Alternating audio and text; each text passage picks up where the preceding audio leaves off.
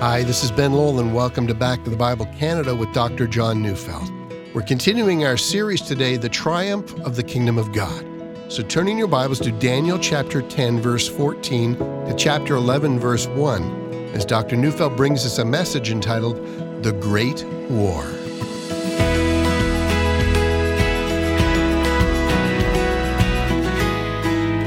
As I speak right now, my understanding is that there are some 40 active conflicts in the world.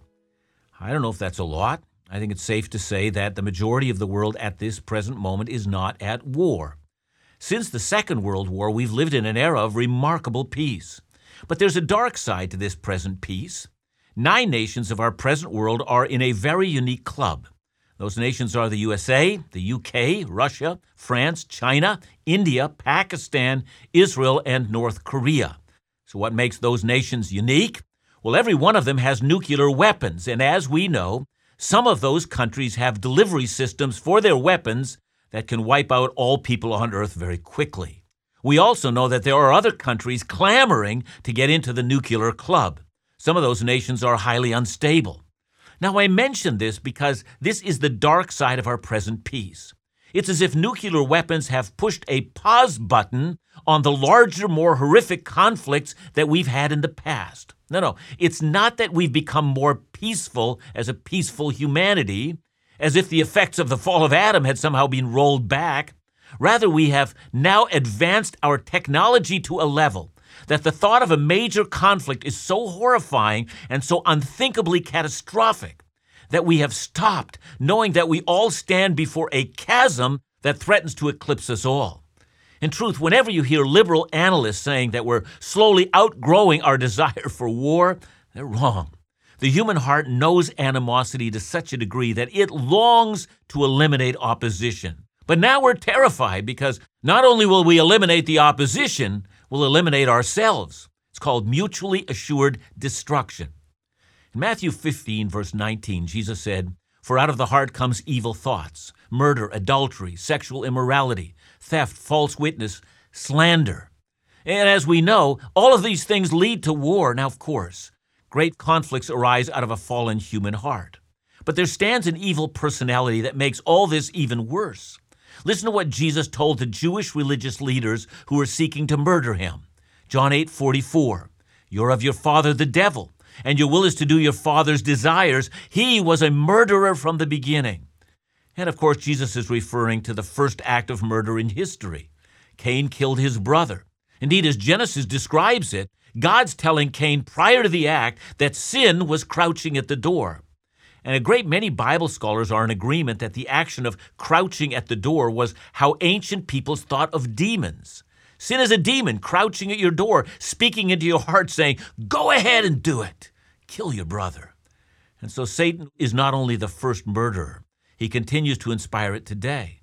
But lest you think that's all he does is to tempt human beings to attack each other and create random carnage, well, think again. Satan is strategic, not random. Let me suggest one example of that. The book of Revelation contains a series of visions that help us not only understand the future, but also God's redemptive acts in history. One fascinating vision in the book is the vision of a woman and a dragon. It's found in Revelation 12. So verses 4 and 5 says, "And the dragon stood before the woman who was about to give birth, so that when she bore her child, he might devour it. She gave birth to a male child, one who is to rule all the nations with a rod of iron." So here's the vision. God had called the woman, in this case, I don't think it's Mary, I think it's Israel. She gives birth to the Messiah, and the dragon, who is Satan, seeks to devour the child the minute it's born. And I have no doubt that it refers to the rage of King Herod. He's also called Herod the Great, in his massacre of the boys of Bethlehem.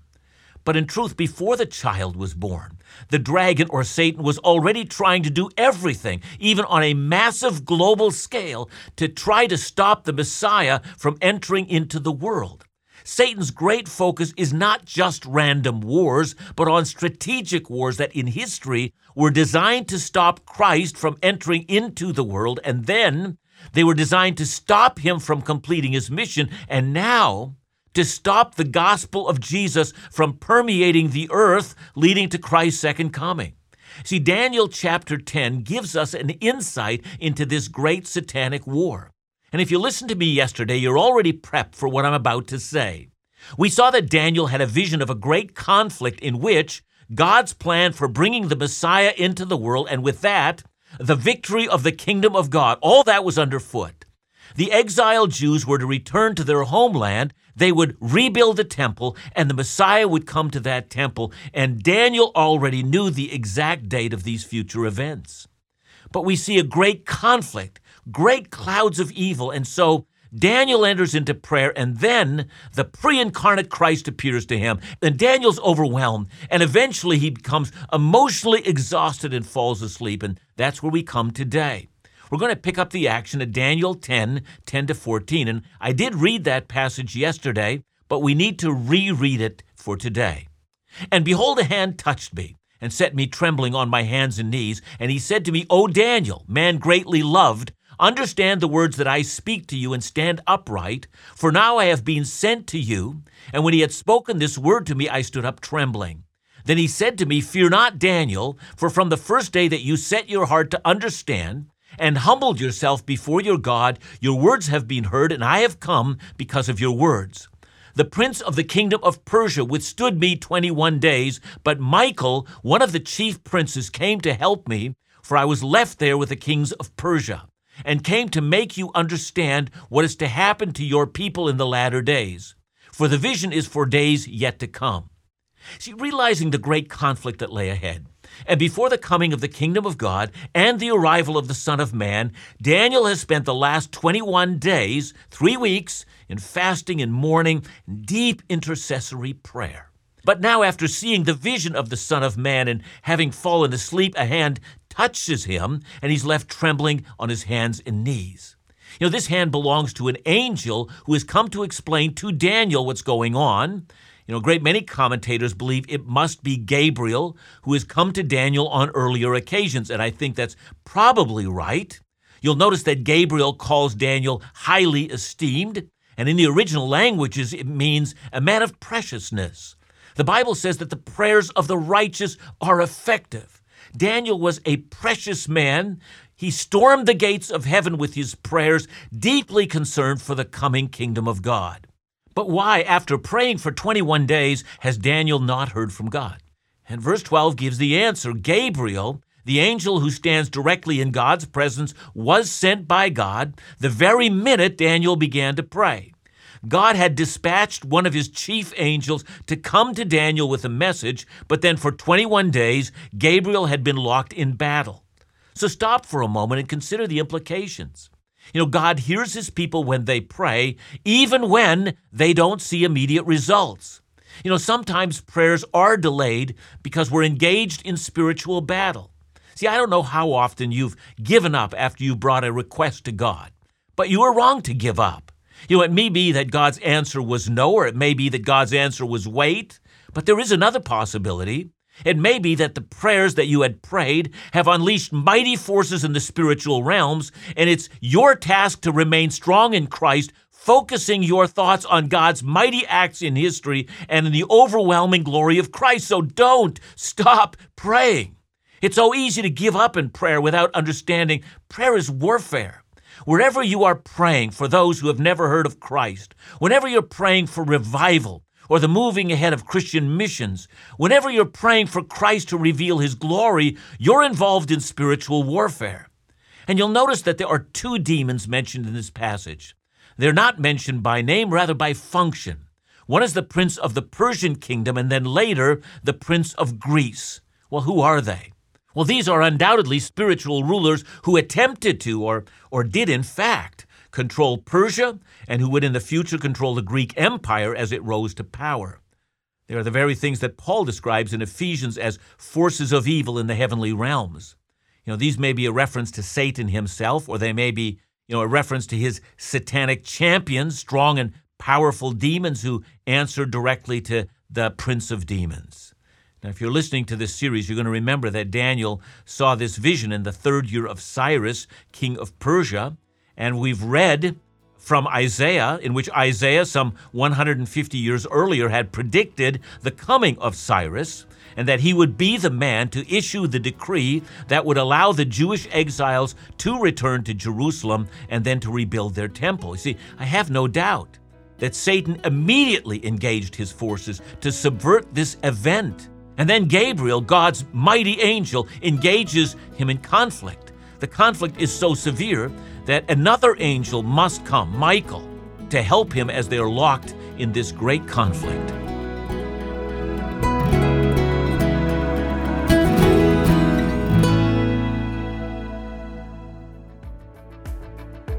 Hey, we wanted you to know that there's still time to order our beautiful limited edition Back to the Bible Canada 2021 Growing in Faith Scripture Calendar.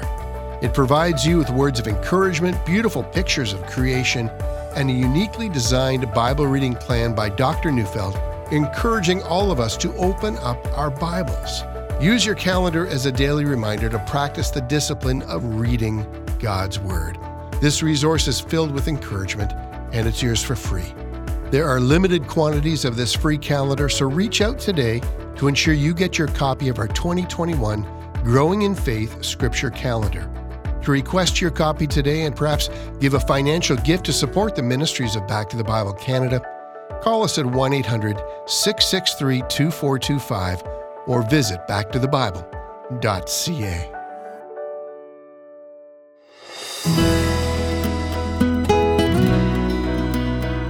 Satan has champions who influence and lend their power to the rise of wicked, God-hating nations and civilizations. See, I'm sure that the final explanation for the evil in this world cannot be accounted for by appealing to fallen human nature alone. See, I have no doubt that when we read about Hitler's Germany, or Stalin's USSR, or Mao's China, or Pol Pot's Cambodia, or Uganda's Idi Amin, or Turkey's Pasha, and the slaughter of millions of Armenian Christians, or more recently, the terrors of ISIS, may I say that what gives rise to such terrors is the direct result of demonic dominion. And one of the things that's so important to know about Satan is that he's not like God. Only God is omnipresent. Only God can be at all places at all times. Satan is spatially located. So it's reasonable then to assume that there are places in which Satan expends his energy. And I have no doubt that Satan spends his efforts on the power centers of the world and in places where he knows he can do the most damage. You know, an interesting passage regarding this is the temptation of Jesus. You remember that Satan came to Jesus with 3 different temptations, and Luke records one of them. Luke 4:5-7, and the devil took him up and showed him all the kingdoms of the world in a moment of time and said to him, "To you I will give all this authority and their glory, for it has been delivered to me, and I give it to whom I will. If you then will worship me, it will all be yours." See, the temptation has led some to speculate that Satan owns all the power centers of the world. I don't know if it's true, but I do know he is present at a great many power centers of the world. So Satan has champions. He's got demonic generals who influence and govern the rising of wicked nations. But God has angels who protect his people and counteract Satan's wicked designs. So you're going to notice that Gabriel's involved in warfare. And verse 13 tells us that Michael came to help. In this passage, Michael is called one of the chief princes, which means that God has a chain of command in the angelic host. In Jude 9, Michael is referred to as the archangel, meaning he is the chief of all God's angels, and he enjoins the battle to help Gabriel in this warfare. Many of us scratch our heads and wonder what this means, but the answer should be plain. That small group of Jewish refugees who returned to Jerusalem to rebuild the temple for the coming of God's Messiah were in danger of being wiped out. See, what explains the animosity against this small band of Jews? Well, Paul tells us, Ephesians 6:12, "We do not wrestle against flesh and blood, but against the rulers, against the authorities, against the cosmic powers over this present darkness, against the spiritual forces of evil in the heavenly places." See, we conclude then that there is really a great war in the heavens, and that the effects of this war is felt on earth. It's what Revelation 12:7 reminds us when it says, "Now there arose a war in heaven." See, in consequence of that war, which I believe, had occurred when Christ died and rose again, from that moment on, Satan was banned access to God. And so, more enraged than ever, says Revelation 12, he wages war against the people of God. And so, indeed, without a doubt, the great war in the heavens or in the spiritual realms has effects that are felt on earth. If you're a follower of Jesus, you're locked into a struggle with Satan and his demons. When we find people resisting the gospel, it's because the God of this world has blinded the eyes of the unbelievers so they can't see the light of the glorious gospel of Christ. When we see believers suffering at the hands of persecutors, it's because Satan has champions working in the heavenly realms to attempt to stop the work of Christ here on earth. And I need to interject something else. Even though we're fighting against spiritual forces of evil in the heavenly realms, our prayer life is God-directed. It's not our task to run around praying against demons. We're not like those who shout at the devil, rebuking him in our prayer life. Rather, we are biblicists, and we're reminded of Jude verse 9, when the archangel Michael, contending with the devil, was disputing about the body of Moses. He did not presume to pronounce a blasphemous judgment, but said, "The Lord rebuke you." That's right. Not "I rebuke you," for that's the Lord's dealings. You see, our prayers are God-directed. They're not demon-directed. It's before God and not before demons that the war is won. But now let's carry on reading, verses 15 to 19. "And when he had spoken to me according to these words, I turned my face toward the ground and was mute. And behold, one in the likeness of the children of men touched my lips. Then I opened my mouth and spoke, and I said to him who stood before me, 'O my Lord, by reason of the visions, pains have come upon me, and I retain no strength. How can my Lord's servant talk with my Lord? For now no strength remains in me, and no breath is left in me.' Again, one having the appearance of a man touched me and strengthened me. And he said, 'O man greatly loved, fear not. Peace be with you. Be strong and of good courage.' And as he spoke to me, I was strengthened and said, 'Let my Lord speak, for you have strengthened me.'" See, I think we should all understand Daniel's weakness. He's just heard the spiritual powers of darkness that are opposed to God's people who have gone back to Jerusalem. And we understand that he's an old man and he didn't have the strength that he had when he was young. But perhaps, even as a young man, he would have been staggered by what he was shown. And when the curtain is pulled back and we actually see the warfare, it gives us a picture that remains with us. So we're unable even to speak. And so the angel here again, I think it's Gabriel, touches his lips. And eventually, because of Gabriel's care, Daniel's able to regain his strength. And in effect, he says, "We can go on now." And so Gabriel carries on. Daniel has more things to learn. So let's read verse 20 to chapter 11, verse 1. "Then he said, 'Do you know why I've come to you?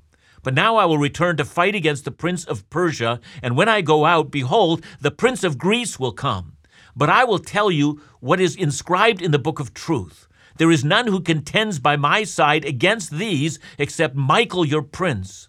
And as for me, in the first year of Darius the Mede, I stood up to confirm and strengthen him.'" One brief note before we consider this revelation. Notice here that Michael is called your prince. I understand that to mean that he's either been assigned directly to Daniel, or probably more likely that he's been assigned to the returning exiles going back to Jerusalem to rebuild the city and the temple. But now, says Gabriel, I must leave you, for the fight is engaged.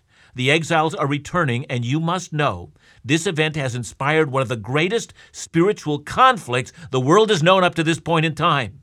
And then after that, the king of Greece is going to come, and Daniel already knew that, for the Greek Empire would be one of the greatest temptations the Jews had to abandon their faith and simply adopt the values of the Greek world. We know that it was the Romans who defeated the Greeks, and as historians often say, that in a way, it was really the Greeks that defeated the Romans. So that Roman culture really became an extension of Greek culture. It was a pervasive thing, and the tendency of Greek culture was simply to swallow up every religion around them. Warfare after warfare was about to be fought, and Daniel is a book about prophecy concerning the end. He had seen visions of the coming of Persia, and then Greece, and then the Roman Empire, and finally the Antichrist. And behind each of these prophetic events stood a major battle in the heavenly realms as Satan worked to undermine and prevent the purposes of God. Same's happening today. As prophetic events are unfolding before us, we must see a great spiritual battle being played out right now. This tells us that prophecy regarding the second coming of Christ is not for idle speculation, nor is it that we should argue with fellow believers about the right interpretation of absolutely everything. See, one of the great mistakes that believers make is to simply use what the Bible teaches about end times and simply treat it as a set of facts rather than launching us into ministry, mission, and spiritual warfare. Teaching about the end times is given to the church so that we can actively engage in warfare, be emboldened in our praying, and energized in our sharing of the gospel. When the Apostle John looked ahead to a time of excessive satanic influence on the earth and the believers' involvement in it, he spoke of the role of believers. He prophesied that the believers would overcome the attacks of Satan. He said they overcame him by the blood of the Lamb and the word of their testimony, and they did not love their lives so much as to shrink back from death. I believe that all Bible prophecy points forward to a reality of believers locked into this arena. Bible prophecy should lead us to pray. Pray for those outside of Christ. Pray for the advancement of the gospel. Pray for political leaders. Pray for missions. But above all, pray that nothing but nothing would hinder the outworking of God's plans to bring all things under the dominion of His Christ.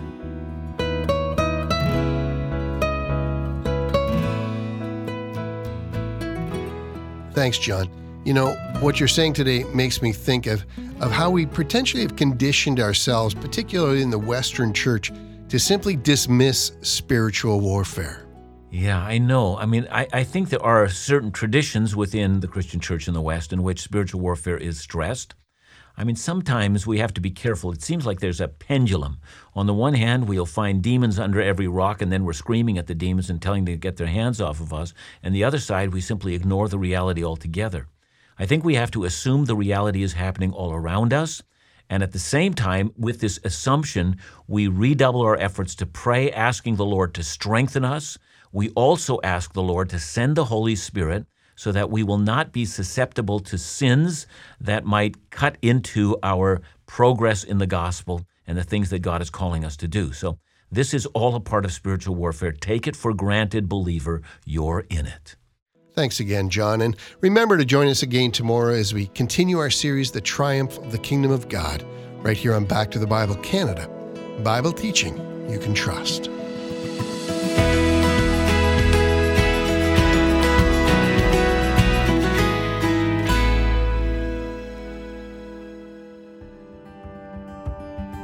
Since 1957, Back to the Bible Canada has provided excellent and trustworthy Bible teaching for Canadians. These efforts have helped transform the lives of thousands of Canadians from coast to coast to coast. Whatever stage of life you're in, you've probably considered the impact you want to leave on your family, on your community, or in the world. Providing sustainable support to the Back to the Bible Canada ministry is one key way you can have an impact on the lives of thousands. We have a goal of adding 331 new monthly givers to our new monthly partner program, the 1119 Fellowship. Won't you help us reach that goal and ensure the message of God's Word continues to be available and its message continues to transform lives? To learn more about the program, the benefits of joining, and to become a member, visit backtothebible.ca/fellowship.